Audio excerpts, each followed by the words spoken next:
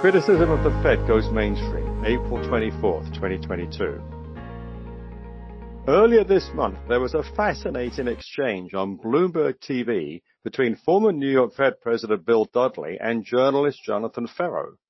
Dudley has been vocal in criticizing the slow rate at which his former FOMC colleagues have been normalizing monetary policy. He's pointed to the robust stock market and warned that the Fed's going to tighten financial conditions enough to push up the unemployment rate. Ferro, refreshed by the frank analysis and used to more guarded responses from Fed officials, asked Dudley why Fed officials don't talk like you. Dudley responded that it's unpleasant to talk about how you have to push up the unemployment rate and put people out of work, even though that is the Fed's goal. The Fed wants tighter financial conditions. This needs to manifest itself via higher long-term yields, since sectors like housing and capital spending are more sensitive to the 10-year yield than the Fed funds rate. And the Fed needs a weaker stock market because households that feel poorer will spend less, cooling things down. It is truly an unpleasant prospect. COVID has receded, other than a few remaining constraints. Broadway shows still require masks, and travel outside the country may still leave you stranded if the required COVID test before re-entry is positive. But with 3.6% unemployment, the vast majority must be better off and happier than they will be once the Fed engineers tighter financial conditions and the consequent economic slowdown. On Thursday, Fed Chair Jay Powell said, "It's absolutely essential to restore price stability. Economies don't work without price stability." 10-year yields are approaching 3%. Compared with 8.5% annual inflation, Bill Dudley notes the policy remains very loose, but yields are edging up, helped by Fed officials warning of successive 50 basis point rate hikes, as Powell did last week. The stock market isn't helping. For the first time in a decade, the equity risk premium, or ERP, doesn't make stocks look cheap. The 5.2% earnings yield, based on FactSet bottom-up figures, versus a 2.9% 10-year yield, puts the ERP at 2.3, below the 2.5 average since 2000, when the dot-com bubble burst. Earnings forecasts have been revised higher, reflecting little evidence of any influence from the Fed.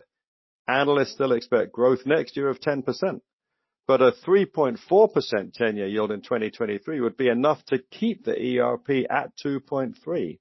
By this measure, stocks are as expensive as they've been in the past decade. Tighter financial conditions include a weaker stock market, according to Bill Dudley. If the S&P repriced to its average ERP of 3.3 over the past 10 years, that would imply the S&P 500 around 15% lower. When a liberal-leaning magazine such as The Economist blames today's inflation on the Democrats pushing through last year's $1.9 trillion stimulus, you know it's conventional wisdom. Larry Summers must be a thorn in the side of the White House, since he warned of such as the package was being debated and hasn't let up since. This week's Economist analyzes the Fed's historic mistake on inflation and includes a special report on central banks. They blame the Fed's modified interpretation of its mandate to allow higher inflation, along with institutional groupthink that assumed stable prices were hardwired into the economy. The Economist also notes that central banks have taken on a broader remit in recent years. In the U.S., progressive Democrats wanted that to include policies to counter climate change. Fed candidate Sarah Bloom Raskin withdrew her nomination when Senate Republicans objected to her past comments, pushing the Fed to withhold pandemic support from fossil fuel firms.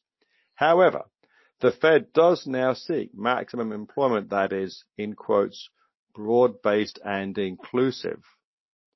Powell explained the shift thus: "This change reflects our appreciation for the benefits of a strong labor market, particularly for many low and moderate income communities.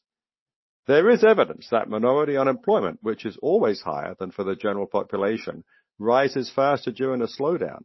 This will be a consideration in the background when the FOMC is facing rising joblessness but not yet conquered inflation. Debt to GDP is the most important reason America will learn to live with higher inflation, since it allows lower or negative real rates, which makes it cheaper to finance. But the mix of unemployment will also play a role in FOMC thinking. The Fed has committed the biggest inflation mistake in its history. The FOMC won't concede such, but their hawkish shift shows it was obvious before The Economist made it official. They're still a long way from creating tight financial conditions. Leave the bond market to those who tolerate returnless risk.